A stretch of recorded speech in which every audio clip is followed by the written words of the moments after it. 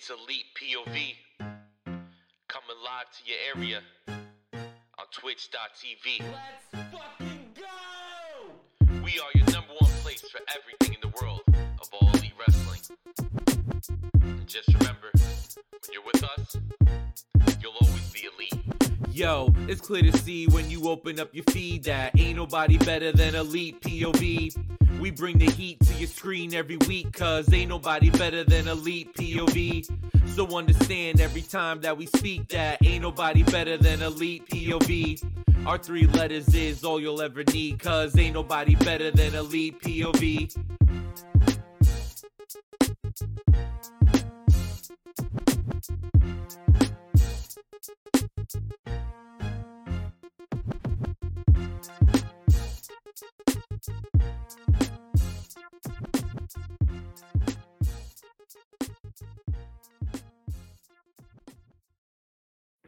What's up, everybody, and welcome to Elite POV, where it's podcast time, and you know what that means. I'm one of your hosts, Phil Cataldo, but you can call me Philium, alongside the draw, Jackie Rodriguez. What is up?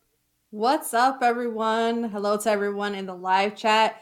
Your girl is hyped and happy. Look at all that FTR/Pinnacle content we got yesterday, so I'm ready to talk AEW. That's the only reason why you're happy? Is that it? That's just that? Yeah. Listen, I wanted to be the only different Screw everything one. else. I wanted to be the different one because I know this is Mm-hmm. going to get talked about quite heavily. So let me start off and ruffle some feathers, piss some people off. That's what I do.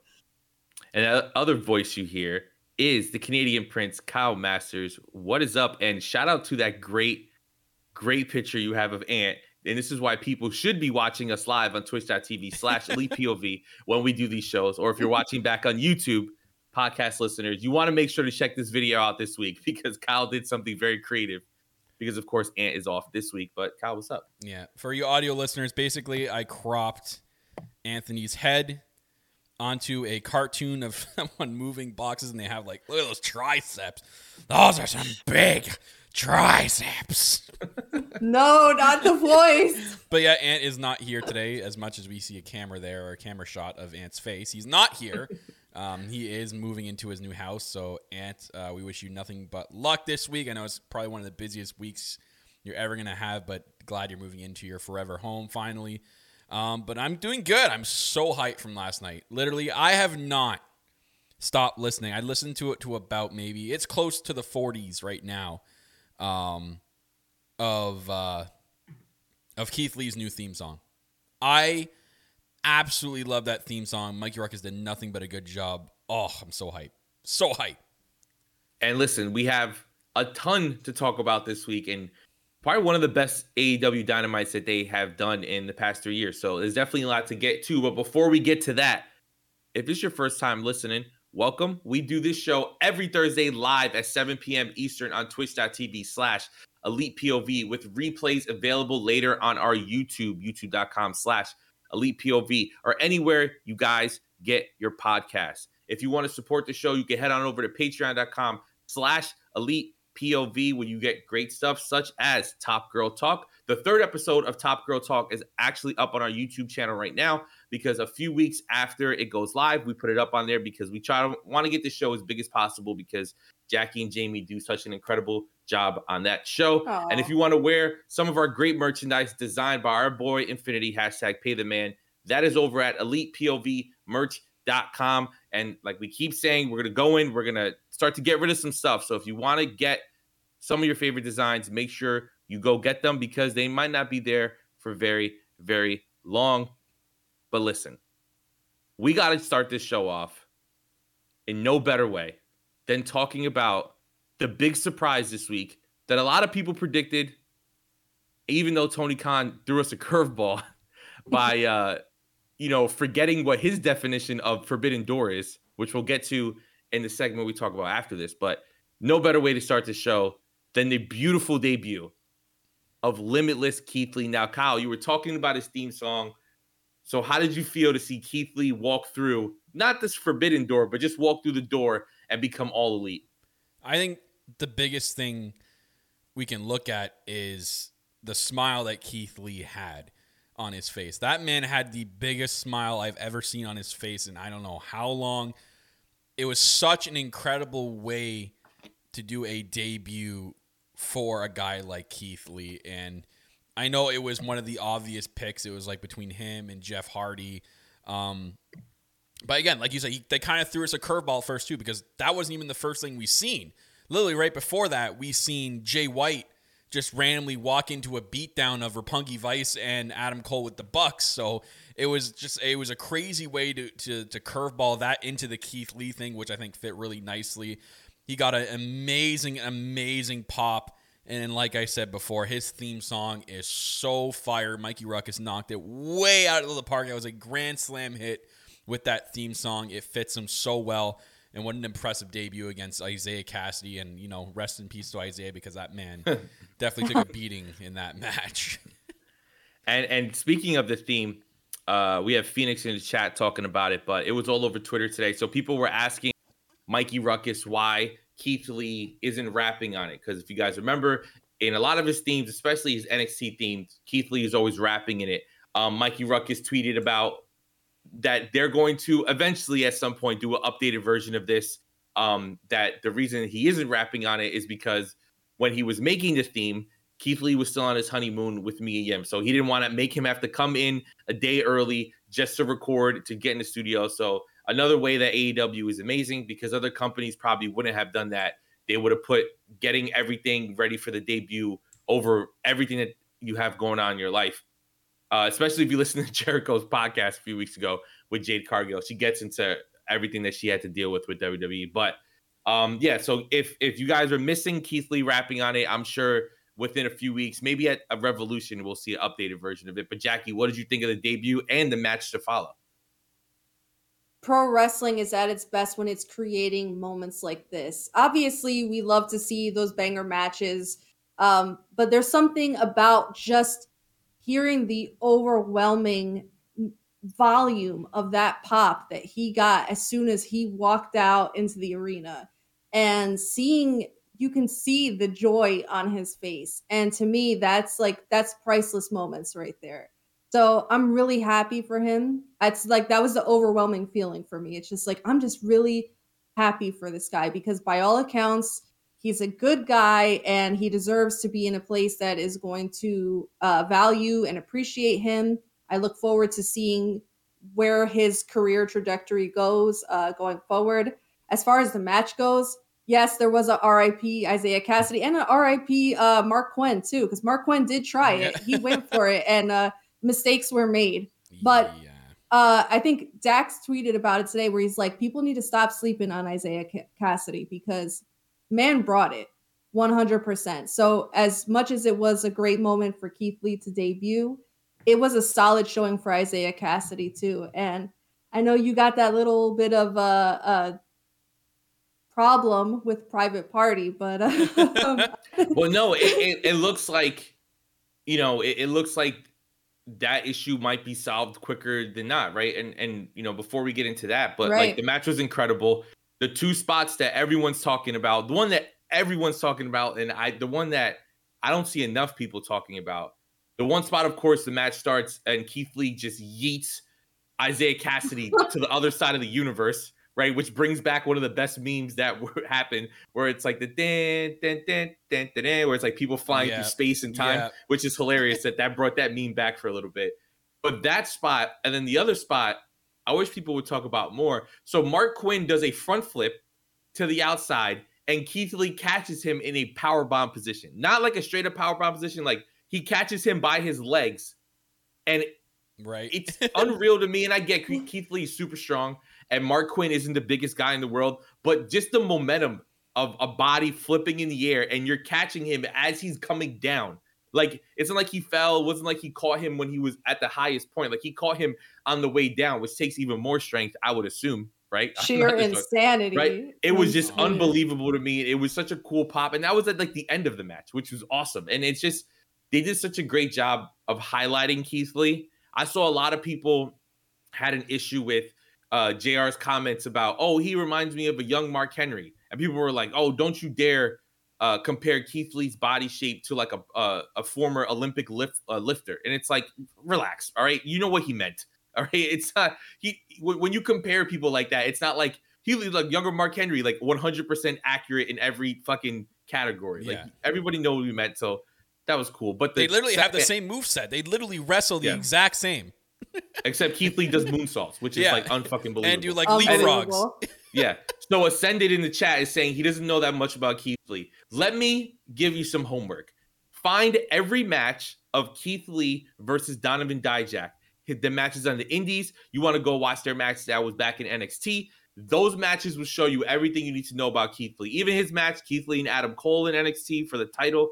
Keith Lee has had some absolute bangers these last few years, and you were in for a treat. Yeah. Now, the thing I was mentioning before was the aftermath. We saw Matt Hardy walk out on Private Party, and he keeps saying he can't take this anymore. It's gonna break him, and we all know it's pretty much confirmed at this point, right? That Jeff Hardy's coming to AEW in some capacity, and that the Hardy Boys are gonna have one more run together. We know that they have bookings in March. I think Jeff Hardy's no compete clause ends in the beginning of March. So maybe in another month, maybe at Revolution, we'll see something. But I mean, I'm very excited that this HFO stuff is probably coming to an end. I thought it really didn't help anybody out, which sucks because I know Matt Hardy had a lot of faith behind it. But Kyle, how do you feel that that Private Party might be getting to do something else and maybe be getting their dream match of wrestling the Hardys soon? I think that's where they're going with this. I think for sure that Matt Hardy leaving was the first step into the destruction of HFO. Man, you could argue and say that the selling of the company to Andrade was the first step. I don't really count that because I don't think they're doing anything with that, because I don't think Andrade is going to continue being this man that's controlling the HFO. It's kind of like now he's doing his own thing with Darby and there's someone else, was there not? The Bunny and the Blade. I don't know. There's someone else. Anyways, he's not doing anything with the HFO anymore. Mm-hmm. So Matt Hardy leaving, and then like you said, like he's on the verge of breaking. Obviously, we're gonna get, when Jeff Hardy comes in, we're gonna get the Broken Brothers. That's sure to do something like that, I assume. They could still be the Hardys. They were the Hardys before. Yeah, he could. I don't know if he'd go back to Damascus, but he'd probably go back into like a just broken character. It's tough because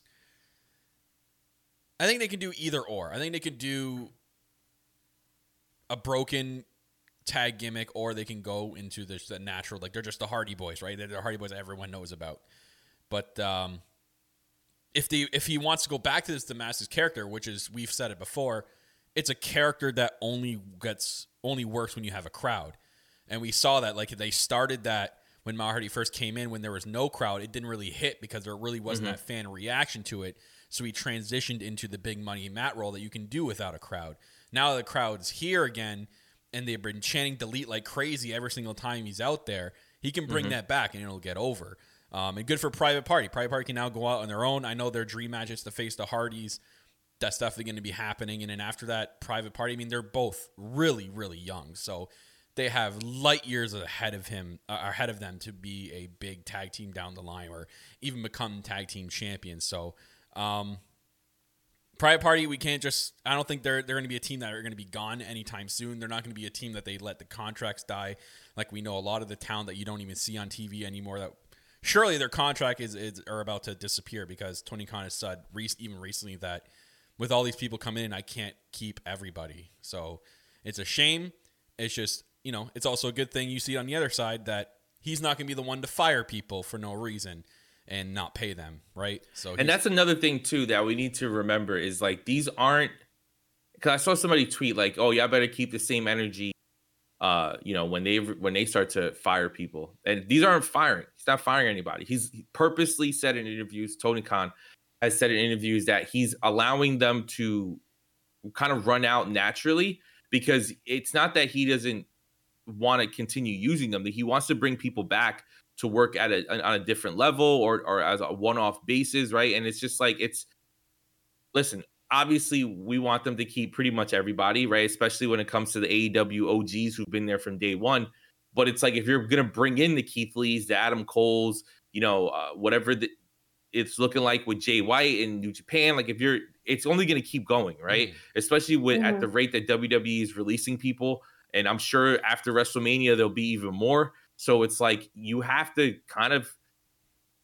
trim the roster. There's way too many people on the roster as is, and it's like everyone had a chance to make it and to get people behind them. And you look at someone like a Brian Cage who just hasn't connected with the fans. So why would they keep Brian Cage on and not sign Keith Lee? Like, you're always going to sign the best talent going forward. It doesn't mean that Brian Cage can't come back, or like a Joey Janela is probably going to end up getting released, right? With the stuff that he's been saying on Twitter about how like they just don't call to use him. So it's like, it sucks, but maybe in the future something would change. Also, the very big differences between, for comparing companies here, they're allowing the talent also to go and book themselves in indie dates and allowing them to still work while still getting paid from AEW. Difference. So not only they're getting their AEW contract, they're getting paid from whatever promotion they go and wrestle for. So it's not like they're telling them to sit at home and we're going to pay you to sit at home and do nothing, and then you have to wait another 90 days to compete again. They're free to do whatever the hell they want. Yeah. So that's the big difference here. So when people come, that's just a dumb comparison when people want to start bringing that crap up. But anyways, I'm excited. You know what? I can't wait for the Hardys to go on their last run before they retire, because Matt Hardy said before, Jeff's even said it before, like when they come back together, this is their last run. It's going to be their very last run in the company. I don't know if they're going to become tag team champions. They might get a shot. I can't see them actually holding the titles, but I think they're going to have a pretty good run in the end. Yeah, and speaking of just another thing to look forward to, we can transition right over to the Jay White stuff. So we get this backstage segment with the Elite, right? We get Cole and the Young Bucks, and they're talking about we're going to start taking things more serious and all this stuff. We see Roppongi Vice there. This leads to them attacking them, and then we see Jay White walk into the frame, which I felt like the world stopped for a second. I know that Jay White right now currently, with his version of the Bullet Club, is in Impact with it's Jay White, G.O.D., and Chris Bay. So I would have never guessed that with AEW not really working with Impact right now at the time, that we would see Jay White here. I know a lot of people wanted to see him here, have been, thinking he was going to debut for the last few months here, especially when they started bringing in a lot of the New Japan guys like Kenta and Suzuki and all of them. So it's really cool that we get this here. Now, what does this mean going forward? There's a lot of implications with the history of the Bullet Club with Kenny and Jay White and Adam Cole and Kenny and all this stuff. But Jackie, how do you feel about all this stuff? I know you don't know that much about Jay White, but of course you were excited just like all of us last night. Yeah, I'm excited for the possibility of something different. And it does lend itself to the story. Somebody had pointed out the fact that Adam Cole, bringing in Jay White is another kind of dig at Kenny Omega, because it's like, that they have a storied history where Jay White and Kenny Omega they have some bad blood there. So it's like, it's planting some more seeds for hopefully down the line when Kenny returns happy and healthy. Like you said, I'm not a big New Japan person. So a lot of these people that are coming in through the quote forbidden door are new faces to me. I have knowledge of, the fact that everybody was hyped as shit. So of course it gets my attention going, and I want to learn more, and I want to see, how this plays out too. But yeah, I think anything at this point that's going to get eyes on the product and is going to get people talking, and maybe some crossover from people that are New Japan fans that didn't necessarily want to jump into AEW for whatever reason. Now you're going to get a lot more cross promotion. So I'm here for it. And the cool thing is to remember is, even if you're like Jackie and you don't really know the backstory, all you need to really know is like all these guys were in the Bullet Club at some point, some together, some not. And I think it's really cool that we all understand that AEW is built on the foundation of the Bullet Club, on the Elite, on BTE, all these things that all lead back to Bullet Club in New Japan. So if they can continue the story with bringing in Bullet Club members from New Japan, and if you guys don't know, Jay White is the leader of the Bullet Club right now in New Japan. So it's like, this will be really cool. And also with bringing Jay White back, you can kind of further push this Adam Cole Kenny story until Kenny is really ready to come back, because now all the focus is going to be on, what does Jay White doing here mean, right? And you can kind of take a little longer to let these storylines kind of fit in. But Kyle, you went crazy just like me. So how did it feel seeing the Switchblade on TV last night? Man, no one but the people here know what happened. We were all just kind of listening to the promo. I really didn't think anything of it. And then I kind of was ahead of everybody else. So I had like a very big gasp to the point where it sounded like I just choked and died. Yeah. Mm-hmm. And all feels like, oh, well, something's about to happen. All right, for people listening, it was like this. It was like we're listening and it's just quiet. And then you hear, and then he goes, and then you see his icon on Discord go muted, like his mic. And then I was like, oh, well, something's about to. And even with him doing that, I still didn't expect Jay White. Yeah. Yeah, because Kyle's always at least like 60 seconds ahead of Phil and I. So Phil and I are always in sync, and we're always getting things like on spoiler alerts. Yeah.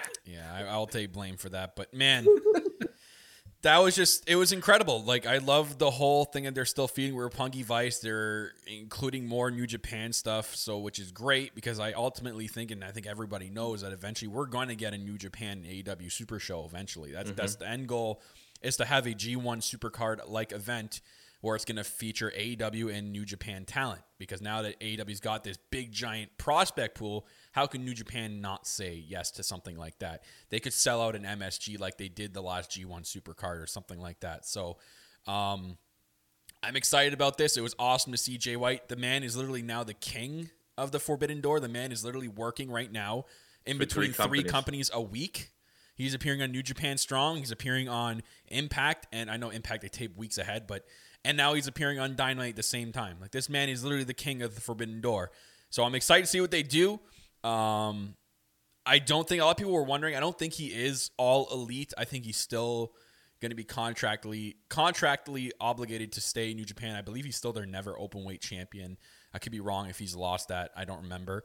But yeah, and if anyone needs to know the history with the Bullet Club and anything like that, it's really, really simple, actually. New Japan's YouTube channel has a 6-part, I believe, or 8, I don't know. I think it's 6-part documentary. It's like 13 to 14 minutes long, maybe even 15 minutes long each episode. It's called The Recount, and it's the history of the Bullet Club. It'll literally give you a dissection of what exactly happened, how the Bullet Club started, how it got Gallows and Anderson in it, how it got Finn Balor in it when she was Prince Devitt at the time, how AJ Styles got into it, how Kenny and the Bucks got into it. It'll break down everything you need to know so that you are caught up with what's going on right now. You can even I had someone actually tweet me today that they had nothing to do with the Bullet Club. I'm like, dude, just go to YouTube and research it. He spent half the day today looking up videos on YouTube, and he's all caught up. Like, he even like went into like the whole like yeah, and just know that so because New Japan is obviously in Japan, and then they do a lot of stuff where they do it in, New Japan USA now.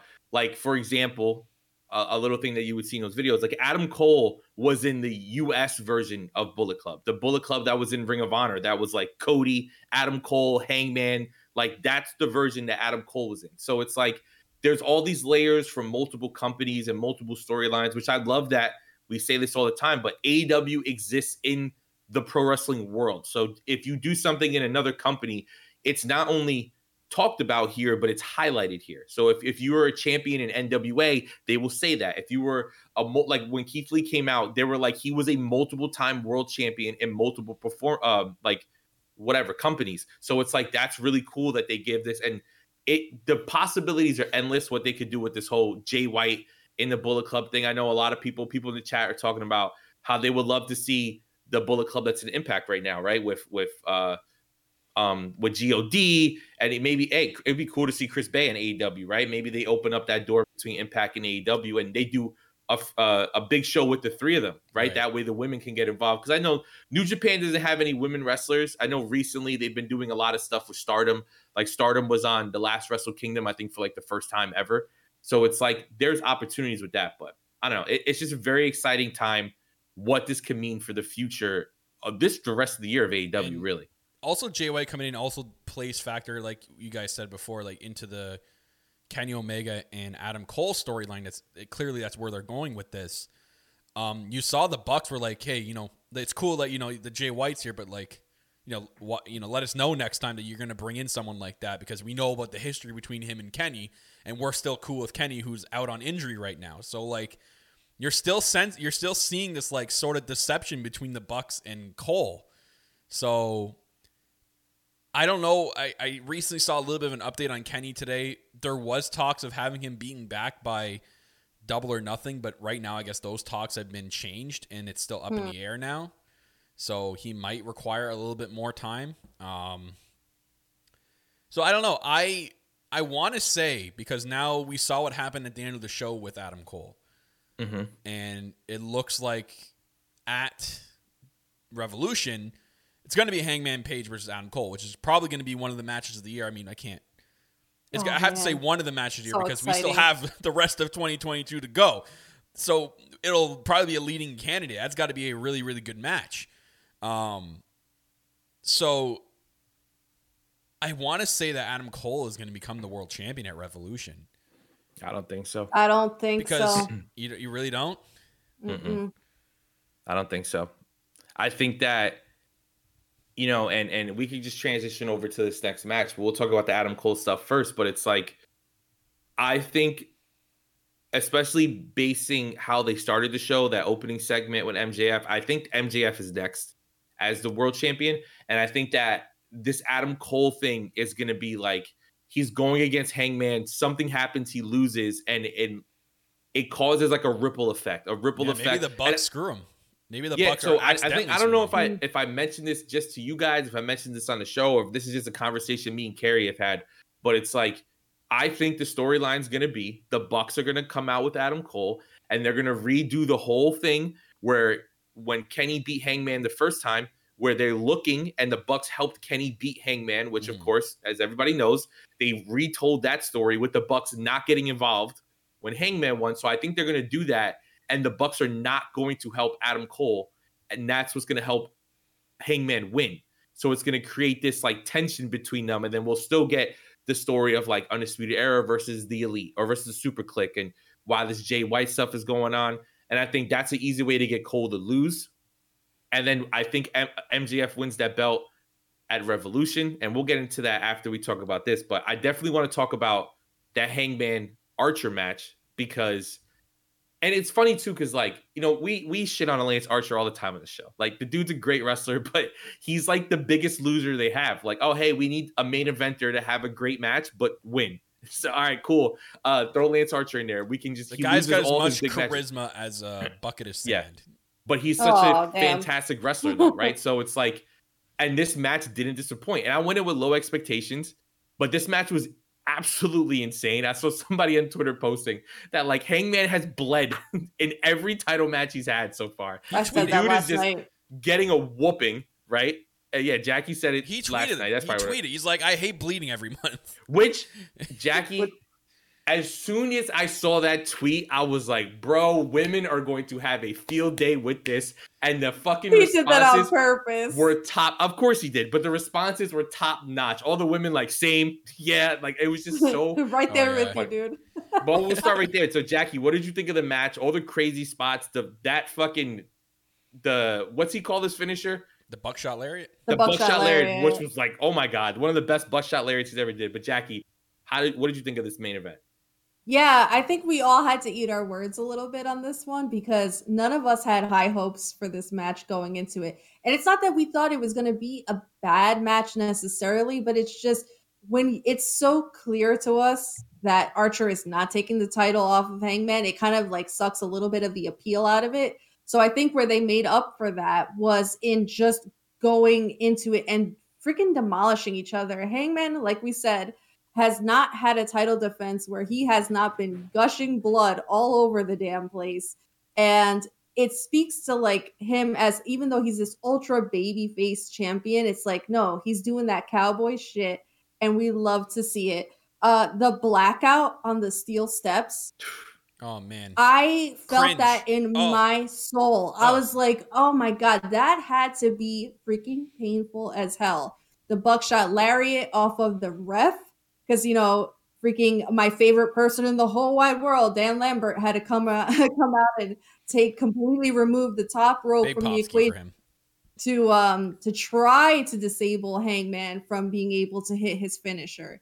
But all in all, the match was crazy. It served its purpose. I think it got a very lukewarm reaction in the beginning from the audience. At least that's how it was perceived sound wise. Yeah, the crowd felt dead, right? When we were it watching, felt very dead in the beginning, but they definitely seemingly won that crowd over. And by the midway point, people were sucked in, and it took it over the edge the way that it was supposed to. We knew Archer wasn't going to win, but the match was overall a lot more impressive than I would have given it credit for.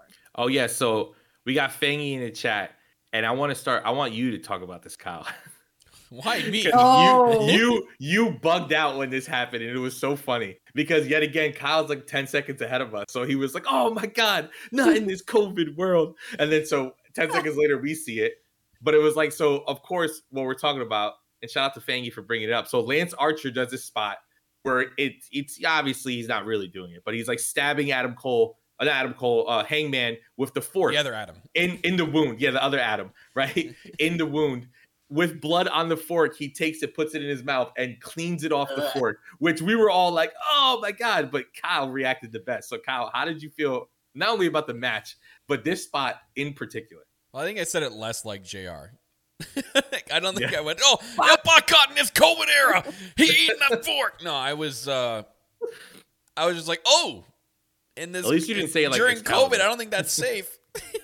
But yeah, they just like him, like, and he made. I'll give Lance Archer credit here. I always say like he's a charisma vacuum, but like the way he like eats the fork and like makes it seem like he's eating like a chunk of his skin was fantastic, and it was really brought a lot of elements to what you would think a Texas death match would be, right? Like. Mm-hmm. Any company could go out there and name a match. Oh, this is going to be a Montana death match. It's like, what does that actually mean? So, you mean the way WWE used to be like, we're having a Detroit showdown. Like, what does that mean? Every live event. Because I remember because I used to go to them all the time around here. So I used to go to the one in Buffalo and then the ones here in the city called Hamilton. So every single time, didn't matter what live event, at what time of the year, every main event was the city name, enter city name, street fight. That was every main event. So stick, and Justin Roberts was the announcer, right? He was like, stick around, folks. We have the Hamilton street fight coming up next between Dolph Ziggler and Sin Cara. And it's like, oh yeah, can't wait. I paid some good money to see this shit. Anyways, this Texas death match was.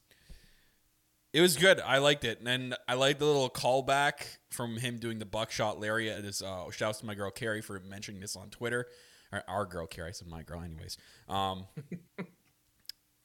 It was an homage because he did the same thing to Kenny, I believe. Did he do it over a ref or did he do it over Kenny? He did it over, I think, a wrestler. One of the wrestlers, yeah. Right? Or no, am I wrong? I can't remember. She posted the picture and there's like a side-by-side. Let's see if I can find the picture. Okay, so he's going to talk about it. Anyways, it was a perfect homage in doing that. It was so cool to do that. And then they go through both tables. It was nuts. It was, and they went nuts. And I'm sitting there going like, and I think Phil mentioned it while we were watching. It's like, they're taking apart the ring and everything. It's like, man, these people have to set up Rampage right after this. And then Ant was there live. He said literally took like 25 minutes. 25 minutes. To set everything up. All right, so I found the tweet. So it was Hangman flipped over Kenny in the Stadium Stampede. Okay. When they were going against the Inner Circle. Okay. Yes. So, so that was it. It was when they're in the bar scene. Like where Kenny drank a glass of milk and Hangman drank like a beer. Yeah. Yeah. Mm-hmm. But yeah, dude, that's rough, right? 25 minutes to start the next show. And for reference, or people who haven't been there for the Rampage tapings, it takes about 8 minutes. Like the show ends, Tony Khan comes out, Acclaim come out, they mess with him.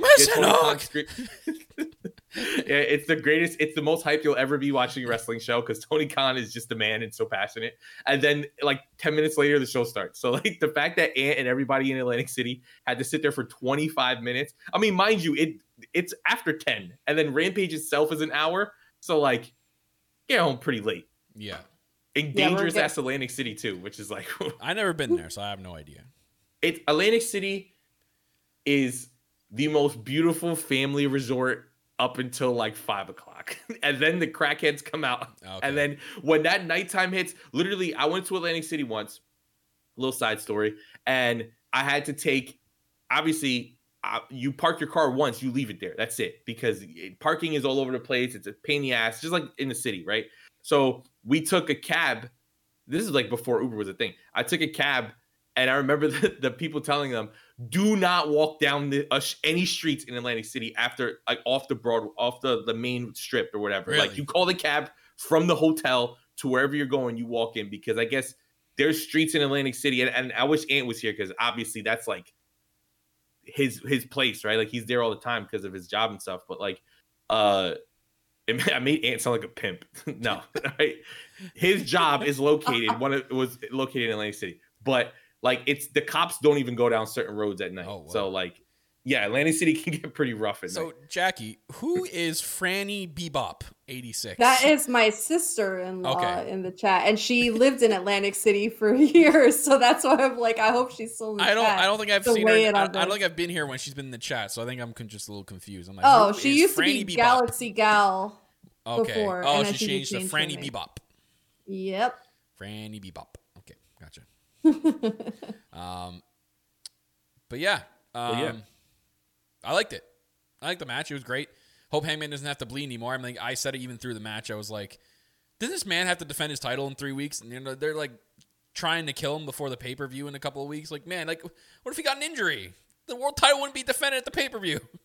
And the thing to remember, I saw people on Twitter complaining about this too, like, oh, we don't see a lot of Hangman, but like, that's done on purpose. He's the world champion. When Hangman wrestles, it's the main event. It's must-see TV, or it's a pay-per-view. So it's like, think about every time we've seen Hangman since he won the belt at Full Gear, it's been against Danielson. It's been in storylines building up his match with Danielson, and then it's been in storyline stuff for Lance Archer, and now this main event, and now most likely Adam Cole moving forward. So it's like, every time Hangman's on screen, it is used to the best of its ability. And also, I think a few weeks ago I saw somebody tweet this too, but it's also COVID time, right? If you don't want, God forbid, knock on wood, your world champion to get COVID, right? So if he can be there as least amount as possible, also because not only just the world champion thing, he had a kid 6 months ago. So it's like, let's try to keep him as safe as possible and let him really get the most out of his title run. And at Which home, I think is the cool. most as possible with his kid. Yeah, exactly. Yeah. Yeah. Um, It's gotta feel meaningful when he's out there. And I think, you know, people have that recency bias. Like, if you look back at Kenny Omega's run, was Kenny Omega like defending every week? Was he, you know, having these matches all the time? No, you gotta build storylines. You have to make the title defenses feel important. So I think Hangman is doing pretty damn well for himself in his title reign so far. yeah. And I want to talk about, well, actually, no, before we get into that. So I promised something to our listeners. Okay. Oh, here we go. Yeah. So I here we remember go, right? I hope I can deliver again. So this is the second installment of Class Time with Philium. Now, for everybody listening, okay, this is what I was talking about weeks ago when I brought it up, right? Weeks ago. I should have had the tweet ready from Tony Khan, but it doesn't matter. I'll summarize, right? So if you guys remember, on the last installment, oh, Adam Cole is too small. He's a lower mid-carder. He lost to Orange Cassidy. He's ruined. They're ruining him here. He should have stayed in WWE. It's just so stupid. What are they doing with him? He's undefeated, but it doesn't matter. Adam Cole, literally nothing changed. Adam Cole didn't come out mysteriously all of a sudden looking like Finn Balor, shredded. He didn't come out looking like Wardlow. He didn't do anything different. All he did was come out and hold that belt and just give us a thought. Oh, he's probably going to fight Hangman for the belt of Revolution. All of a sudden, Adam Cole's great again. Oh, here we go. Told you. I'm Adam Cole. Boom, baby. I'm the biggest fan. Yeah, I told you. This is my problem with wrestling Twitter. This is the shit you guys need to understand. It's all a fucking wave. So this week, we like Adam Cole. This week, we like his booking, even though, and where I'm going to summarize it is, Kyle, this is hilarious. Yet again, I see everything on a delay on the Twitch stream. But it's like, this is my problem. Tony Khan comes out and tweets, that Adam Cole versus Orange Cassidy was one of the most profitable things that AEW has done as a company, right? You could hate Orange Cassidy. You could not want Orange Cassidy in the main event. But at the end of the day, just like you guys say on Twitter, it is a business. We're here to make money, right? As much as I'm against making decisions based on financial outcomes or making money, right? I'm using your own logic against you. This is about making money. Adam Cole and Orange Cassidy made AEW a lot of fucking money because whether you like Orange Cassidy or not, Orange Cassidy generates a ton of fucking money for the company. And this feud was like a little sidestep for Adam Cole to make him realize that he needs to take things more serious. He comes out, he cuts a promo. I'm going to take things more serious. He ends the show holding the belt. I'm going after it. This is why you have to be patient. This is why you have to fucking be patient and don't go crazy when your favorites come over to this company and they're not being used right way. Same thing with Miro, right? Miro was the best man. A lot of people didn't like it. And then look at Miro became God's favorite champion. Everybody fell in love with him. The Redeemer, right? Everybody fell in love with him. It's the same with everybody. You have to stop jumping the gun. You have to stop listening to wrestling Twitter bitch and moan about stupid shit that they really have no right to talk about because it's people who don't even watch AEW who are complaining about this the most, who are getting the ball rolling, who are starting the fucking wave, right? Like they're in a fucking pool, they're doing a whirlpool, they're the ones spinning in a fucking circle while we're standing in the middle. Like, bro, I'm just trying to enjoy myself, right? I'm too old for this shit. Stop listening to wrestling Twitter. That's one. Two, I saw another thing. Besides Adam Cole, people were like, oh, I can't wait till Keith Lee's on fucking Dark and Elevation. Dark and Elevation is not a demotion. You dumb fucks. That's not how this company works. Dark and Elevation is used to get more eyes on the product because we're getting a bunch of views on YouTube, a social media platform that even our grandparents know how to use at this point. It's so ingrained in just modern society. Everybody knows what YouTube is. So what better way to get people in, to watch these shows? Maybe people don't have cable, right? Maybe people are watching a Dynamite and Rampage through illegal streams that they find on websites. I know a lot of people who do that, especially people in the UK before the whole Fight TV thing happened. So it's like Dark and Elevation is their way to get to know these wrestlers. Plus, it's like a holding point for people like a Chris Statlander. What is Chris Statlander doing right now? Watch Dark and Elevation, right? Ty Conti still having matches. Anna Jay having matches on Dark and Elevation. And then boom, all of a sudden they're in a title match at a pay-per-view because they're building them up. They're giving them win streaks and stuff like that. So Keith Lee will eventually be on Dark and Elevation because it is just what everybody goes through. Jon Moxley was on Dark as the world champion having matches. Like, it is not a demotion. It is just something, it's extra content. You don't have to watch it. You don't even have to pay attention to it. I think you should. We all here think you should because you missed on some really great things and it's canon to what's going on TV. But it's like, stop with the bullshit. Incredible show last night, and you go on Twitter and you see the fucking morons complaining about stuff that, who cares? It's ridiculous. I'm done talking about it. That graphic is great, Kyle. And you said it right. And then, like what Isaac said in the chat too, Elevation is also in Dark are also used for upcoming talent or talent that are pretty young and new in AEW and have never been on a TV before, used to get used to the camera because they use the same TV cameras as they do on Dynamite and Rampage on Dark and Elevation. It's just put on YouTube instead. So it's a lot of practice for that. And, I'd rather see a Jon Moxley take on some young up-and-coming talent, have him crush him on a Darker Elevation rather than a Dynamite. Because Dynamites and Rampage are used for storylines and stuff that's going to make sense. You're not going to have Jon Moxley face Mike Quest on Dark and Elevation.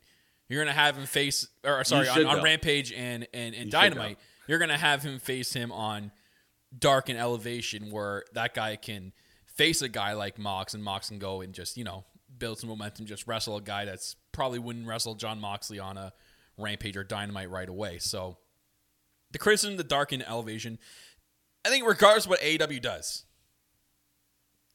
they're going to get criticism no matter what. People are going to find a way to hate and shit on anything AEW does. I just meh. I'm sorry you feel that way. I'm sorry that it ruins your day. I hope you find peace one day. I'm gonna sit here and I'm gonna enjoy it because you shitting on it is not gonna affect me from enjoying that product. So. And also, so Phoenix in the chat is saying, no disrespect to Dark and Elevation, but Keith Lee is better than that. He should be on TV at least. You got to listen to what I was just saying. No one's better than Dark. Kenny Omega, as the world champion, wrestled Alan Angels on Dark. If Kenny Omega is wrestling on Dark and Cody Rhodes is wrestling on Dark, I mean, he hasn't in a while, especially as Cody Rhodes. He does. He did. He's Fuego too, though. Yeah. So like, you gotta understand that like, Dark is just another outlet to see these wrestlers. Britt Baker's talk show that she used to do started on Dark. That's where you start things out. That's where you have some of these just fun matches. Like instead of having squash matches on Dynamite and stuff like that, it's going to be over there. Keith Lee will eventually be there, right? As of right now, he probably won't be because they're building up to Revolution, but eventually he will be. I mean, Sammy was on there. Now Sammy's TNT champion. Same thing with Miro. Brody Lee was on there. Like so many people were on Dark, and it's not a big deal. Yeah. Just 100%. saying. Oh, and the fatheads were all busted open. So there's a thing. Thought so. There's a thing that goes on where people bring busted open fatheads to like the tri-state area shows, and there's a running joke that because like on the show, obviously, like Bully Ray is the bad guy and Dave LaGreca is the good guy. So there's like a running joke where like actually Bully's the good guy and Dave LaGreca is the bad guy. It's a whole thing that they have going on over there. But that's usually when they're in the tri-state area, they bring those busted open fatheads there. So I think it's the perfect time to go to picture-in-picture, and we can talk about the women finally. So I think we're going to put the picture-in-picture screen up and then go talk about the women, because I think it's a perfect time to talk about the women while we're in picture-in-picture. So you guys will get some ads played. You might not hear us, though. You might hear the ads over. Listen, to everybody who doesn't understand what's going on, know that at All Out, finally, in the same space as Kyle, Jackie's just going to stall and just fucking punch him in his mouth. Like, this shit is building up. You want to talk about long-term storytelling. Yeah, this is like the feud of the century right here. Kyle just loves to dig at me. Are we all bringing our mics and having like a live podcast together at All Out? Yeah, how we're doing? Yeah, okay. Yeah, and in one of our hotel rooms. Yeah, that's gonna be show my real producing skills right there. No, yeah, to producing it's a not as hard as podcast you think. on the go. Nah, it's easy. We've done it before. Okay. We did it at SummerSlam and we did it at All In. So it's just you just got to. It has a mixer. We just got to plug our mic into the mixer. Okay. But so I mean we'll jump ahead to the next thing and then we'll talk about the women's segment. So we get Serena Deeb's. What was it called? The 5-minute challenge. What was the 5-minute rookie challenge? Yeah. So this is pretty cool because I mean for the first time ever in Dynamite we saw 2 female matches. Right. I understand that the Serena thing was less than 5 minutes, but like it's still really cool. It's another storyline women can be in that doesn't involve the title, which I absolutely love, right? Because now it's like there's 2 titles, so you would think that AEW would be like, hey, we're giving you 2 women feuds.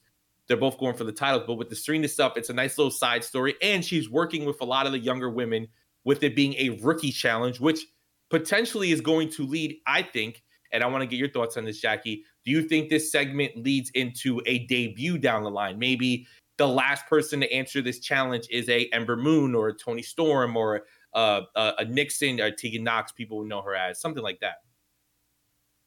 Could be. It would be a little odd in a way because, would that be a real rookie challenge? Yeah. Not necessarily. But if you want to play around and have a little bit of fun, yeah, somebody could come in and say, like, I'm a debuting star. Technically, I'm a rookie to AEW, but not a rookie to the game entirely. Yeah. Mm-hmm. But the whole thing now with Serena Deeb coming out, being this monster heel, arrogant as hell. Phil loves to joke and say, if I was a pro wrestler, I would be Serena Deeb. And I think Thunder Rosa mixed I think that is like the highest freaking compliment possible. I love what Serena Deeb is doing. She is every bit the arrogant heel, but she has the chops to back it up. So she's not the chicken shit heel where she's going out there and she's talking all this trash, and then all of a sudden she goes out in the ring and she's running from her opponents. She's destroying people. She's mauling people. Sorry, Katie Arquette. That was like, 1 minute of a match. But I'm interested to see, like, I guess I completely misunderstood this. I don't know why I thought it was like you have to go the full 5 minutes and last in the ring with her, which I'm not sure, thinking back in hindsight, what sense that would make. It's just like her kicking somebody's ass for 5 minutes and then eating a pin. But I would love to see, as this continues to develop, the matches get progressively longer and longer, give people those hope spots where you're like, ooh, it looks like they might to pull it out. And then she just, once again, right before the clock runs out, just freaking bulldozes her way through the rookie roster until, like you said, it could be an interesting element to say, like, somebody debuting as a quote unquote rookie to the company, and Serena getting her just dues as a result. Well, they could also do something where it's like you do a couple of weeks of this, and then maybe at like Revolution or something, she's like, or the Dynamite after Revolution, she's like, all right, like I've beaten all the rookies that they have to give me. Now it's open to anybody, and then we get it. Something a little. I mean, way more creative yeah, than that. But her coming out and saying like, all right, I'm bored. Give me something like, give me a real challenge. Yeah. And then, somebody music coming hits, out. Tony Storm walks out. Oh, my man. head explodes. And to that would be anybody awesome. who lives close enough to Albany, New York, Tony Storm and Juice Robinson are doing a meet and greet for Heroes Hideout up in Albany in, I think, the beginning of August, which I will definitely be at because I've been trying to meet Tony Storm since before she was in WWE, when she was Progress Women's Champion. So I'm very excited about that. Now, Kyle, what'd you think of the whole Serena Deeb segment? I like this. I think it's something cool to do now that, Shida is back in Japan doing a couple of things. So obviously they can't continue that feud. It's something they can pick up and start back down the line because their feud together was amazing. I think they can do two ways here. I think they can do the way where she does go through a lot of rookies and eventually goes, hey, like I'm done going through these rookies. I need a real challenge. Bring me anybody for 5 minutes I can last. And, she's got that heel aspect to her that she can call out and do something cool with a promo like that. So I think they could do it that way, and they can debut like an Athena, aka Ember Moon, or a Tony Storm or somebody. Or they can go into another direction. Like I saw someone mention Brooke Havoc in the chat. Like, what if Brooke Havoc's they're gearing up, they're kind of building this up until Brooke's ready to go.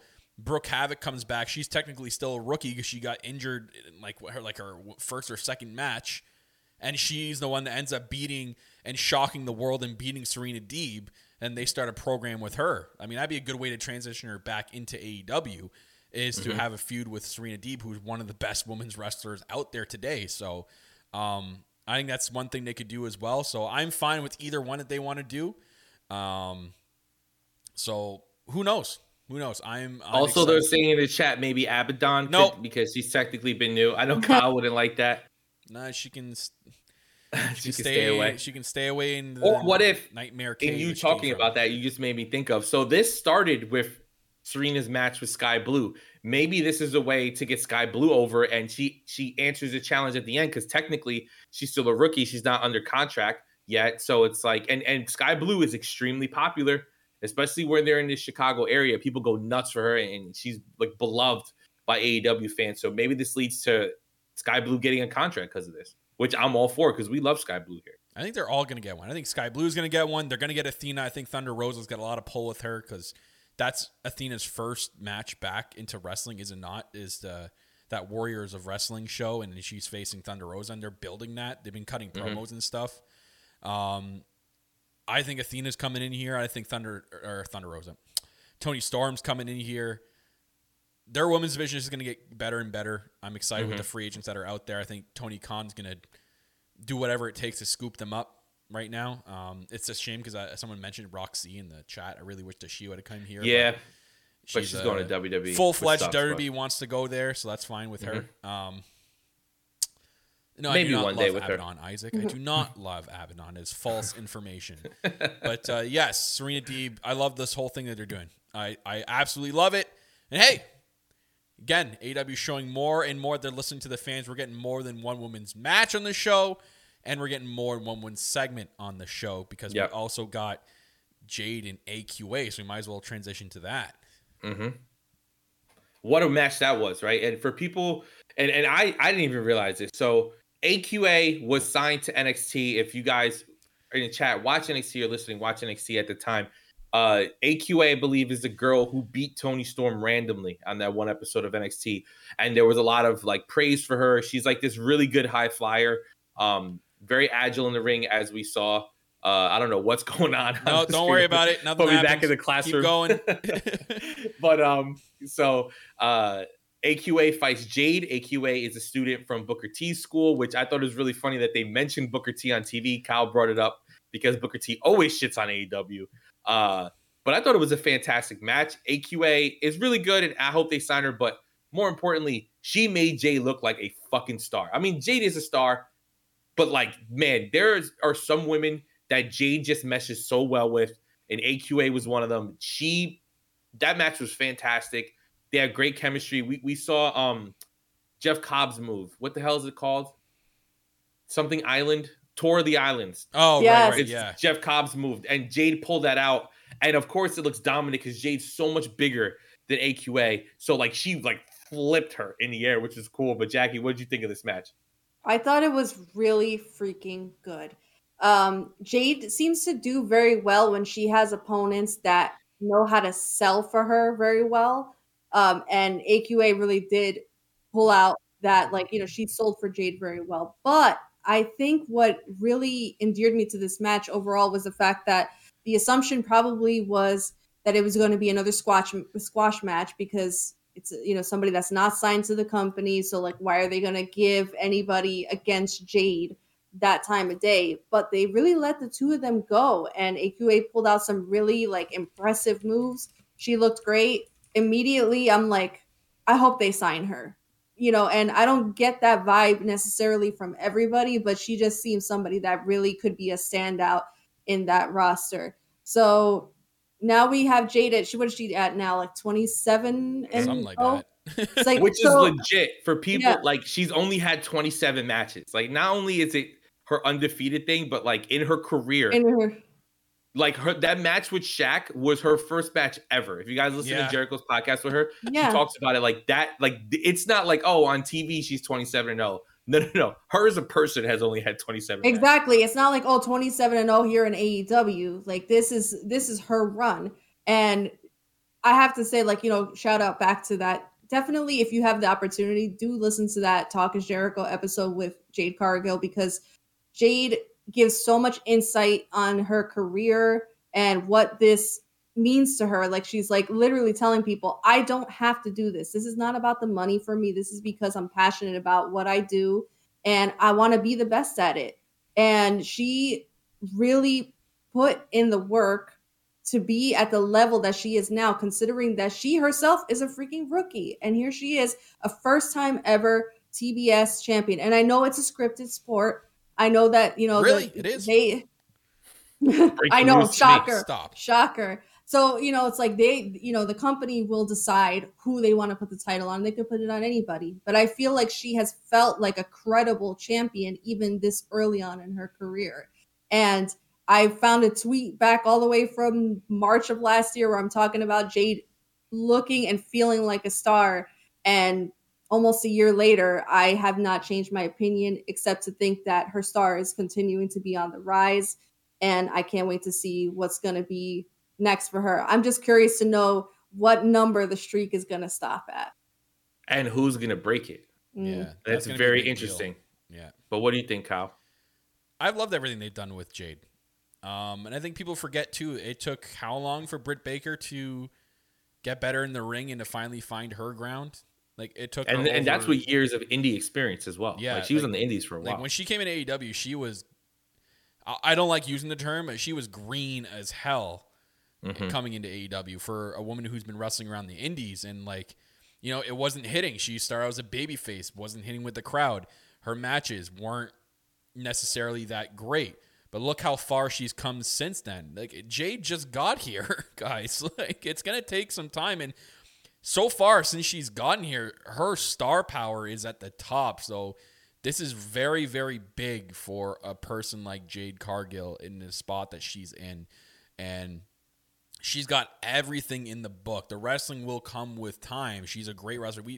I think she looks a lot better now than she did in her first match. Like, she's come a very long way ever since even her first match. That will come with time, but she's already got the look. She's got the mouthpiece with Mark Sterling, but she can also talk herself. She's got the charisma. She's got the it factor in what professional wrestling companies look for money makers, and she is that one. She is going to be a big star. I mentioned it last night when we were watching Dynamite. I'm like, this is basically like they're China, but a lot better. Like, she's going to be escalate a lot higher than a China. So I can't wait for the future with Jade Cargill. That's a good question. Like, who's going to be the one to defeat the streak? I know that looks like they're doing a thing with this.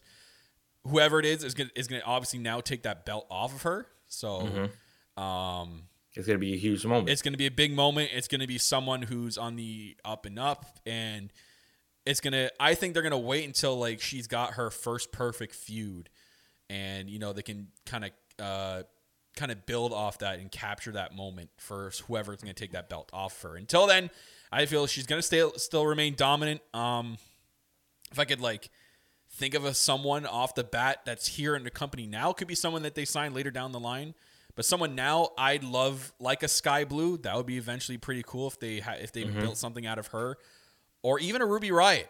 Not Ruby Riot. Ruby Soho. Ruby Soho. I think would or be a Ty Conti. One. Yeah, or Ty Anna Conti. Jay. Yeah. Like someone, or like even that. A Bunny, right? With Bunny getting so much momentum with these crazy matches she's having, like, why not her? So I think that will be a big moment for any one of those people. So I think they have the talent and the people there now. And if eventually someone comes in and it just lines up perfectly, sure. But everything they're doing with Jay is amazing. And then, again, big props to AQA. I think she had a really good showing. I think Tony Khan should keep her around for a couple of more dark and elevation matches and see what else she's got against some other people. And then if she impresses again, I'd say sign her. 100%. Yeah. Couldn't agree more. Now, we made Jackie wait long enough, right? We made her wait. Like, she opened up the show talking about how we got so much of the Pinnacle / FTR stuff on this week's show. So I want to get into the opening segment that was this like MJF celebration of him beating Punk not once but twice in Chicago. And the biggest pop of all is MJF gets brought out like a king sitting on a throne. Unreal. And he comes out, and what popped me was there's two women with him, right? There's one who's Gabby something. Yeah, she's a wrestler. Yeah. Mm-hmm. Ortiz is her last name?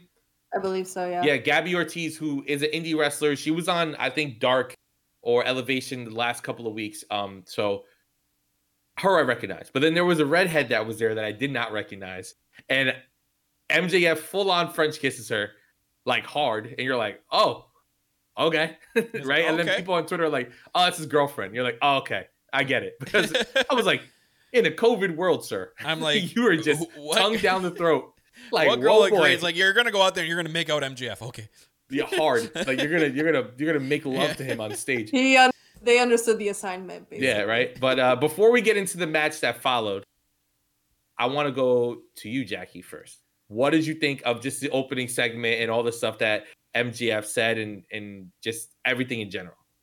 Yo, MJF's extra ass is everything. His ass? Just coming. No, not his extra. That's a very New York, New Jersey thing. His extra self. Oh, thank you. is just like, it's everything to me. Him coming out like it's his bar mitzvah and he's coming out on the throne. And I think it's very telling the fact that everybody that he, acknowledged got a special entrance. FTR got their special entrance. Spears got their entrance. We're not going to just speed past it. Nah, we're not going to do that. All right. Talk about the suit. They were arm in arm. Cash was blowing his horrible haircut. His mullet, just Joe Dirt mullet. Right? It's so funny because it's so long in the back now. So it's like, he's blowing it out like that. Like my man is getting ready to be Joe Dirt for Halloween. I'm just saying. Oh, dude, yeah, it is. And as soon as it comes out, we're like, oh, Jackie here. Your boy's out here acting a fool. Jackie was fanning. She had 3 fans on her. She could not breathe. Yep. That is so false. Accurate. Listen, all right. You threw me off my. You can't be talking about this stuff. You threw me off my train of thought. Anyway, everybody gets acknowledged. Everybody gets this special moment. MJF turns around. He says, "I could not have won that match without Sean Spears, thank you for helping Yeah. me prep for that match. And the whole while, meanwhile, like Wardlow gets no entrance music. He has to bring out the damn cardboard cutouts of MJF and set them up in the ring.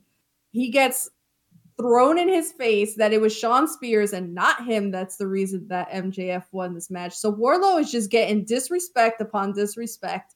And I absolutely adore the way that he sells an entire story without saying anything at all.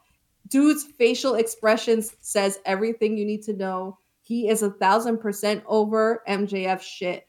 And at one point, he had the champagne bottle, and I was like, please, I just want him to like reach over and crack MJF over the head with it. I know it's too soon. I know it's wishful thinking, but in my fantasy, that is how that scene played out. Whoa. With Wardlow just Whoa, freaking Anna. saying, you know what? Whoa, Jackie. Whoa. Check you out. Check you out. Whoa, reel it back in. No, I love what they're doing here. And then of course you get CM Punk coming out and demanding a rematch with MJF. It's just like layers upon layers of madness. But the bigger story to me here is when Wardlow is finally going to turn on MJF. I can't stand it anymore. It's like teetering right on the edge. My man is frustrated and he's over it, and I just want to see him whoop MJF's ass. So Kyle, what'd you think of the opening segment? But more importantly, when Punk came out and we got the teaser that, hey, maybe it'll be in Darby, and then of course we get the curveball. Like, no, that wasn't allowed. It was an overall great segment. I felt at the end of it, there's a little bit too much pandering. Like near the end of the promo, I think they could have wrapped it up a little bit cleaner. But overall, it was fantastic. I loved everything about it, even like the MJF over the top entrance. I even tweeted out, I'm like, even Cody Rhodes can't get an entrance like this. And this man is all about the entrance. Mm-hmm. Just think about how crazy his next entrance is going to be. Right, he's all you see now. He's like, okay, going way, way over the top more than that. We're gonna have like a giant monster truck roll into the stadium or something from the Go Big Show or I don't know something. Yeah, exactly. Anyway, T-Pain is gonna be playing his theme song during. I don't know. But yeah, it was awesome segment. My boy Sean Spears out there. Love this man. I love that MJF pointed him out, and someone pointed out in the chat. It was all Wardlow's facial expressions throughout this whole promo that made this promo the best. And it's building and building and building until whenever Wardlow does decide to turn. And then we got at the end with the surprise, like, you know, if you can beat FTR, the greatest team in the world, with you and a partner of your choosing that can't be Sting and Darby, everyone started freaking out on Twitter. Like, okay, is this another surprise? Like, you see him tweet at Danhausen. He's like, at Samoa Joe, are you in the country? And it's just like, like it got so crazy. And I want to kind of roll a little bit back now. I think, it's gonna be a rematch. Now it's official because we saw what happened. So MJF, we know CM Punk's gonna come out next week now and pick MJF for Revolution.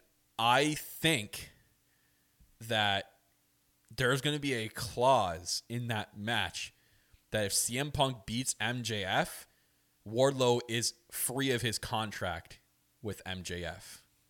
That'd be interesting. Because MJF mentioned that, no, he's still contractually to be with me.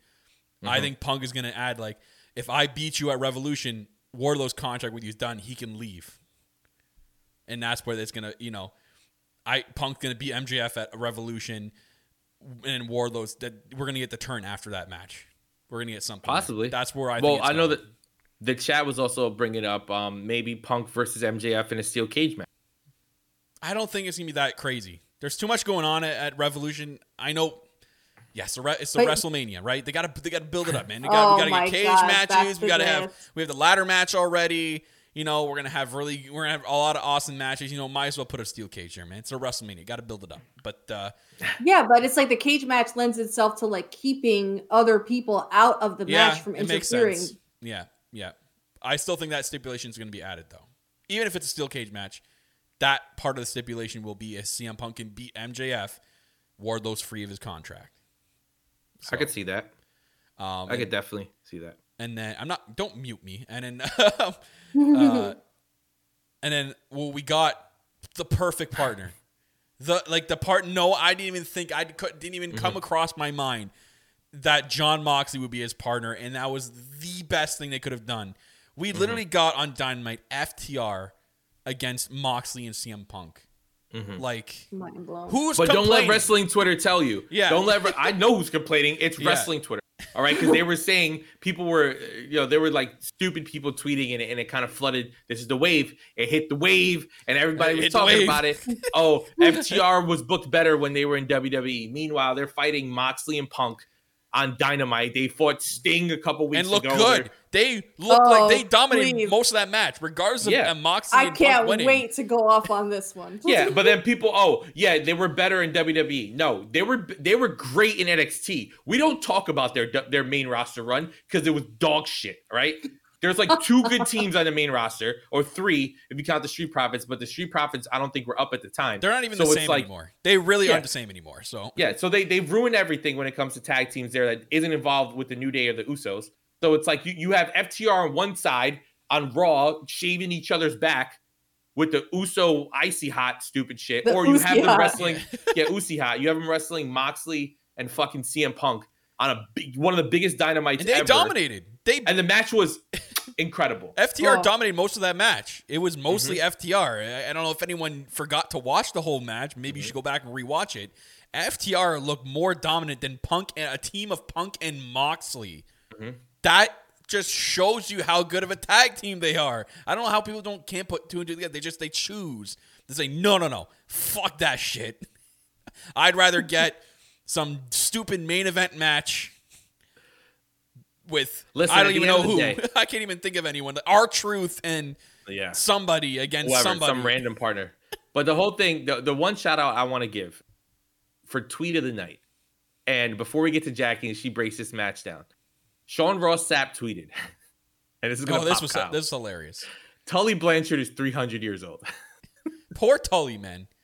This man cannot get up for that GTS. I couldn't. In my breath, I was like trying not to laugh at him, like struggling to get up. And it was so funny. If you look, I'm just glad he didn't get hurt. Go back and watch. CM Punk kind of smirked a bit and laughed a little bit. It was funny, man. Poor Tully, man. Poor guy. Leave Tully alone, man. But Jackie, break this match down. I want you to break it down, move by move, second by second, thigh by thigh. Thigh by thigh, especially. Make sure the thighs are accounted for. Wow. No, I'm not going to do y'all watch the match. Okay. Everybody knows Twitter was going off that the match slapped really freaking hard. I just want to say at this stage of the game, if y'all are still out there saying that FTR is a boring team, I don't know how to help you because, oh my God, consistently putting on, and I know that I could probably sound incredibly biased because yes, huge FTR mark here, but let's be very serious. The matches that they've been putting on have been freaking stellar. Whoever the opponent is, whatever the style is, I've always said it, they're the most adaptable tag team there is. They did look very dominant in that match against 2 high-profile wrestlers. You have CM Punk and Jon Moxley. Jon Moxley, a former heavyweight champion. CM Punk, arguably a future heavyweight champion. And they looked solid. And you know why they look solid? Because they are an established tag team. An established tag team should always look more cohesive than 2 singles guys thrown together. So yes, the story is told there. Obviously, you're going to go Punk and Mox because it furthers the storyline with Punk and MJF. But when it comes to match quality, FTR is freaking untouchable. I just gave up freaking trying to argue the point with people who are like, they're not entertaining. They're boring. They're whatever. Say what you want. I mean, if you enjoy being wrong, that's your prerogative. But the bottom line is, match after match, they're going out there and they're putting on stellar quality matches. You can't argue with that anymore. And if you're in that stage of denial, like I said, I don't know how to help you. There's obviously a difference of opinions that are allowed. This is one that you can't argue with me. Yeah, we get it. Everybody's allowed to have their own opinion, but your opinion can be fucking stupid, okay? Like your opinion, with Adam Cole stuff. The people with, if you don't think at this point in the game, if you are a pro wrestling fan for more than a year and you catch an FTR match and in your head you can't put together the opinion that FTR are one of the best tag teams in the world, then I don't know what the fuck you're watching. Again, like I said, Yeah, because you're it's watching unreal. a totally different show. You can put on than I any am. match, and this is where, like, let's bring Dark and Elevation back into it. They fight a lot on Dark and Elevation, and they Mhm. fight like no-name teams or rookie teams, and the matches are stellar. The matches are so good, even though they're only like 5-minute matches, 7-minute matches, but the matches are always so good. Like Kyle said, they got a ton of offense in this, and like Oh, Jackie yeah. said, it was because in AEW, if you are a true blue tag team, right, it is very hard to beat you. Of course, because of this whole MJF Punk thing, the good guys are going to go over. But they went over because of shenanigans. Tully got involved. This person got involved. There was all these other outside things that led to them winning, right? It wasn't like they faced FTR straight up one-on-one, no outside interference, no craziness, no shenanigans, and they won. Like, it was done in a great way. Plus, who's on a bigger momentum swing as far as the male wrestlers than Jon Moxley right now since coming back? So, like, you're not beating Moxley. Mhm. The Punk stuff, like I said, is going to storyline, and it was great. FTR looked incredible yet again. Like Jackie Mhm. said, they made their opponents look incredible, and that's the beauty of FTR. And Yeah. people need to stop saying stupid shit and just enjoy the fact that FTR are, in my opinion, the best tag team ever.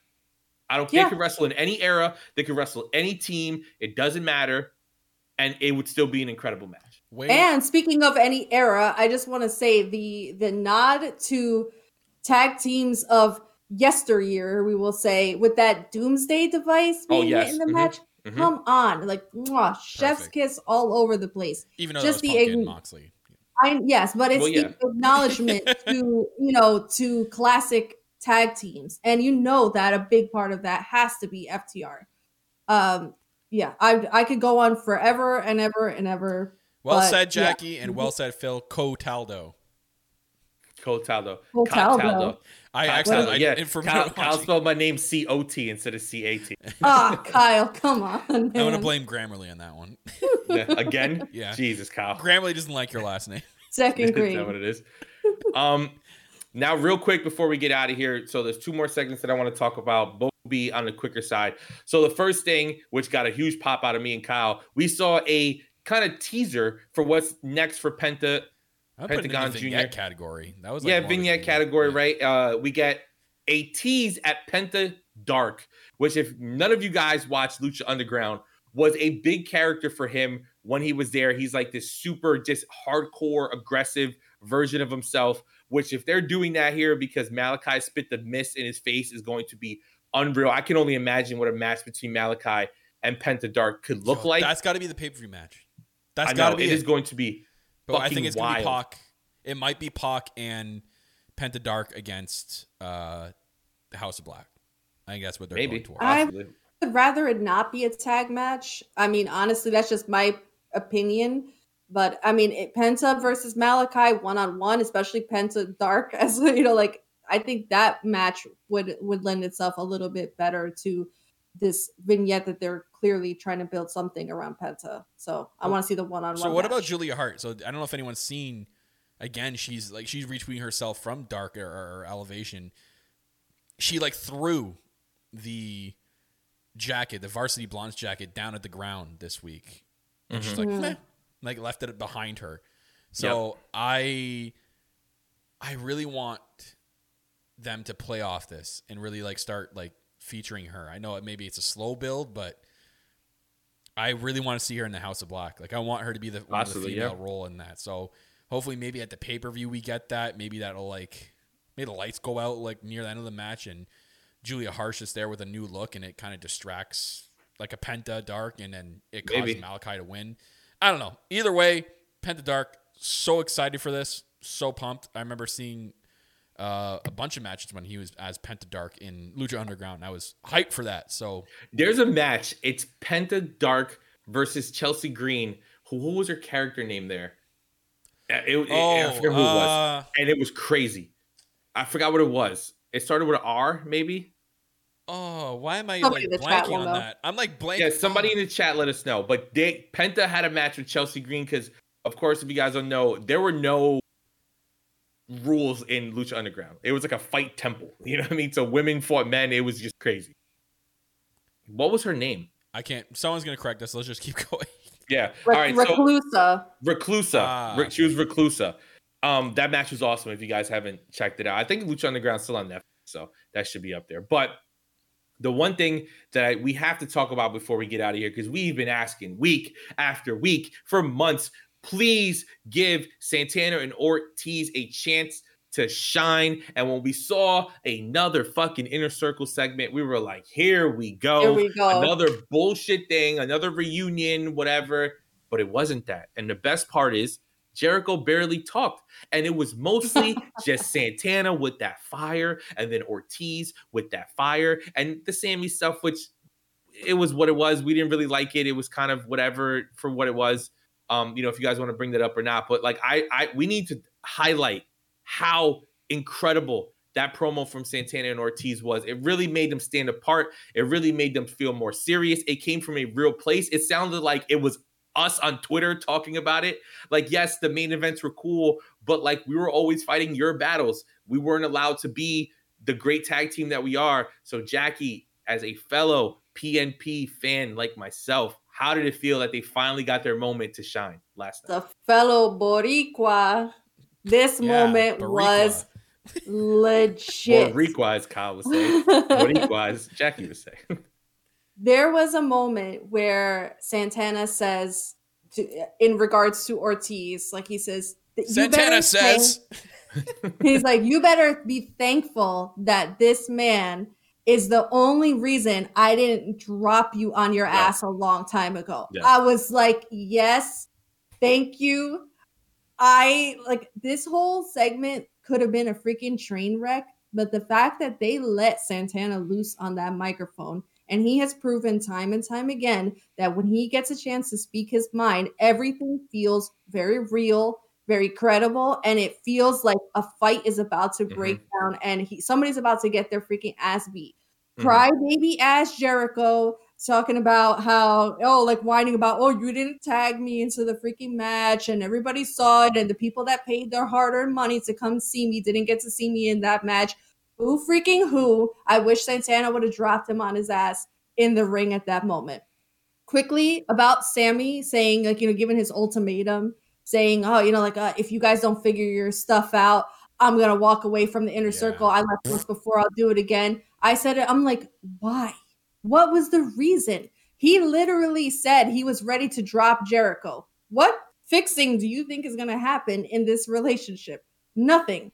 It's done. It's over with. So you going, throwing an ultimatum makes no freaking sense whatsoever. It's just like, let it be done. So now we're going to get Santana Ortiz versus Jericho and Hager. I hope that this is the final nail in the coffin and let Santana and Ortiz go do their thing. If we get Eddie Kingston returning, that'll be great too. But I think the bottom line is they're going to start showing exactly why the company in a way has slept on Santana and Ortiz. Let them come into their own, throw some tag team gold on my boys because I'm ready. And the one thing that I do want to give a shout out to Chris Jericho, I love the line that he said when he was like, maybe we got the wrong members of LAX. And that really popped Santana. It got him tight and it was able to bring this like crazy emotion out of him, right? And mention Homicide and Hernandez from TNA. It was really cool. And you just felt the passion coming from Santana, which is all we ever really wanted, right? It's just so cool. I didn't really like the Sammy thing either. I thought that's like, it is what it is. I mean, obviously it has to be there because he is an Inner Circle, so he would have a say of what's going on, right? He would be the one to try to keep them together, but I'm all for this thing kind of going crazy, and hopefully we get a Santana and Ortiz title sooner than later. But Kyle, what'd you think of this whole segment? It was all right. I'm not sure if it really hit with me that hard. The ending was pretty cool. I kind of see the ultimate end game here. I think we're going to get Jericho versus Eddie Kingston, depending on how healed up Eddie Kingston is. If he's good enough for the pay-per-view, might even get it at the pay-per-view. I get this like vision of next week, Santana Ortiz absolutely just demolishing both of them. Maybe like it's wishful thinking. Maybe a little bit out there, but maybe Hager walks out on Jericho. Maybe Maybe. Hager gets pissed off at Jericho and Jericho doesn't tag him in or something, or tags himself in, and then Hager walks out, and then Santana Ortiz wins, and I get this vision of Jericho like Santana Ortiz are cheering in the ring, and Jericho's walking up the ramp all hurt, and Eddie Kingston just laughs and walks by and heads towards the ring and celebrates with Santana and Ortiz. And that kind of just they kind of have a glance kind of moment there, and then kind of maybe set something up at the pay-per-view. But I think the end game here is going to be Jericho and Eddie Kingston in some way, one-on-one, again, depending on when Eddie Kingston's healed up, if he's going to be healed up by the pay-per-view. If not, they'll probably do a special Dynamite in between Revolution and Double or Nothing, where that'll be one of the showcase matches. And yeah, I mean, the same thing didn't hit with me either, Jackie. I'm kind of on the same boat there. It's just it was weird. I'm like, they're not going to resolve this, so why? They're not going to resolve this. They came out to their old theme song. They're not. I love how JR's like, oh, they got a new theme. I'm like, JR, they've had that. No, they've legit had it. I just felt like it was Sammy taking the spotlight off of what should have been the main focus, which is Santana Ortiz. It's like, no, I want to make this about me. No, dude, it's not your moment. Just shh. Yeah, that was a little bit unneeded and unnecessary. That's why. And Sammy, please stop wearing 2 fucking belts. Yeah. One belt, bro. Get rid of the belt. Stop wearing 2 belts. Man. If # one belt, Sammy. Anybody in AEW listening, please get rid of it. Just doesn't look great. It just doesn't make sense. No, even if you don't even say anything about it, if you just got rid of it one week and it was just gone, no one would. Nobody will say anything. No one will say anything, or no one would care.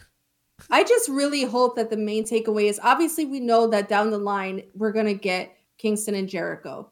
But I don't want Santana and Ortiz to fall by the wayside again, to fall secondary to this feud with Kingston and Jericho. I want something to culminate from this where PNP go on this monster run and just start being the team that everybody knows that they were capable of being, but maybe just didn't have the opportunity because, like they said, they were playing second fiddle to Jericho. Mm-hmm. Right. Yeah, 100%. Yeah. But now, with a great Dynamite in the books, we have a great Rampage and another great Dynamite lined up for this week. So we want to preview that real quick for you guys before we get out of here. On Rampage this week, we have Hook versus Blake Lee. Blake Lee, of course, is that student from the Nightmare Factory that everybody keeps talking about.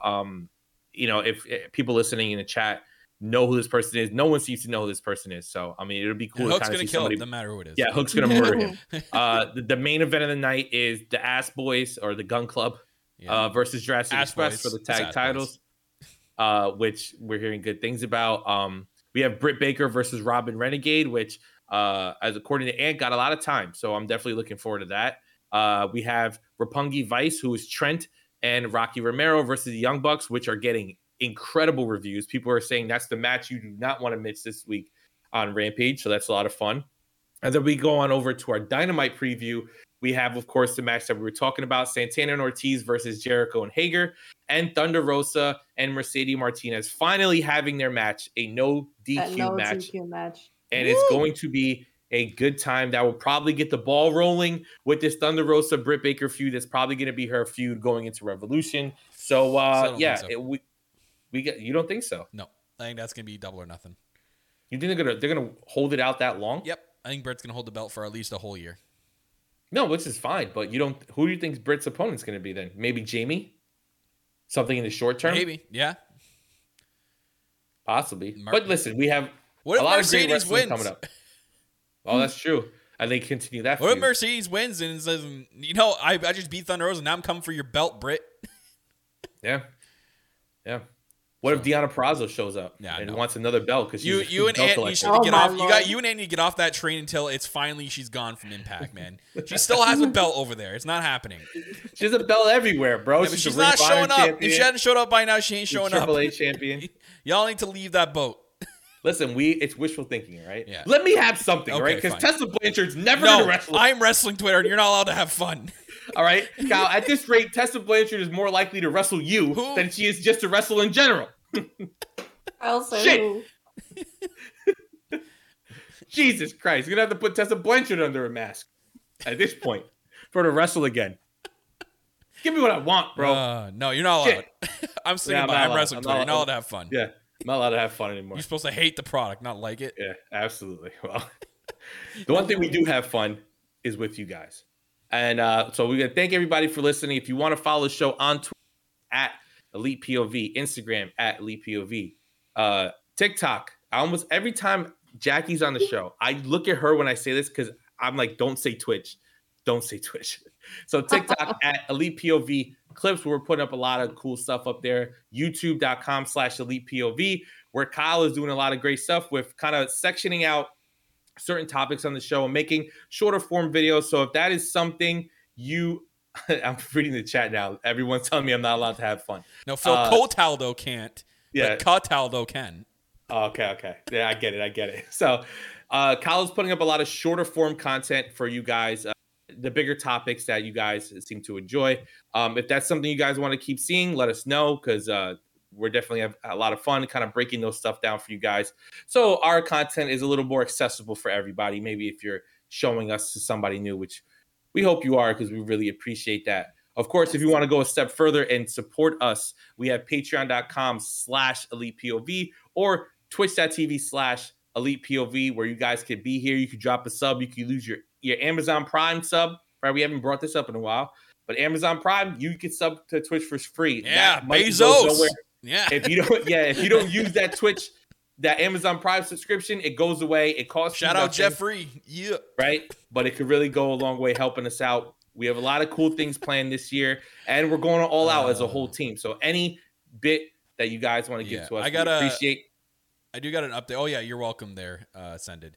He reached out to me about the Cade Bane thing in Book of Boba Fett. Yes. So two things with Patreon guys.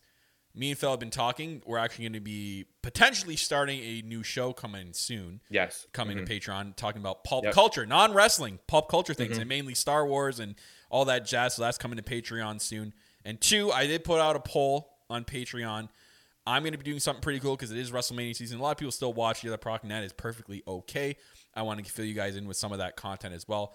I put up a poll on some of the WrestleMania matches that I feel should be redone and I think need to do justice. What I'm going to do is I'm going to 2K simulate, make sure it's a very good match, something that should have happened at that WrestleMania, and I'll give a little backstory before the matches as well. I'm going to 2K simulate that. If you guys have seen me and Ant's EFED, it's really fun. I'm going to maybe commentate. I haven't really decided yet. That'll be up on Patreon soon as well. But yes, guys, keep an eye on Patreon. We are brainstorming like crazy what stuff to bring over to Patreon, so stay tuned for that. Yeah, we're trying to give you guys the best content going forward. And if you guys watched our Good Morning Elite from last week, we were able to welcome in the best in the world at I Am Jermazing, making his debut. And this is the type of stuff you guys can get if you subscribe to the Patreon tier of Best in the World. There's still a few people we need to schedule and start to bring on.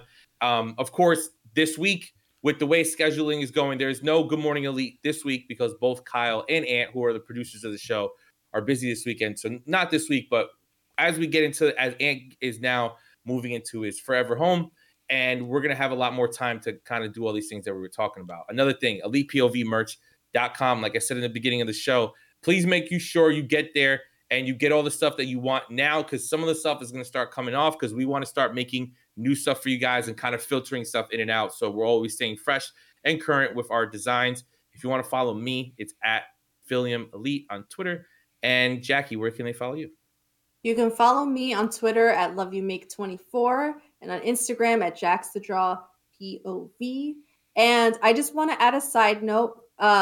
We know that finances are what they are, and maybe not everybody can afford to sub on Twitch or to sub on Patreon, but sharing content is absolutely free, and it helps us so much to get the word out there. So if you see a clip that we post and you really enjoy it, retweet it, share it with people, and just kind of spread the word about Elite POV. Help us grow the brand in that way. It costs nothing, free 99, as we like to say around here.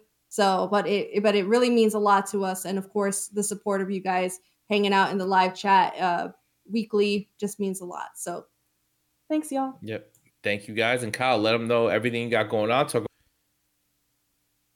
Well, I'll add on to Jackie. Even subscribing on YouTube is free. That's also a free button to click. But like she said, guys, all you have to do is tweet out. You can retweet. All your retweets, your likes that we see, that is enough support for us if you don't want to do the payment side of supporting the show, because that means the world to us that you guys like and you share the podcast on social media. It gets the word out there, get more people in here to discuss AEW. That is the end goal, as we want to be the goal and number one place for everybody to have fan discussions about AEW, where you come in, you chat about what you've seen, and it's a fun and a good time. So that is our end goal. So again, if you don't want to go into the pay route to support us, even liking and sharing, participating in the live chats, and going on Apple Podcasts, dropping that 5-star rating, that's also free to do. That and also Spotify, because you can do rating on Spotify. That also supports the podcast as well. But you can follow me on Twitter at All Elite Kyle.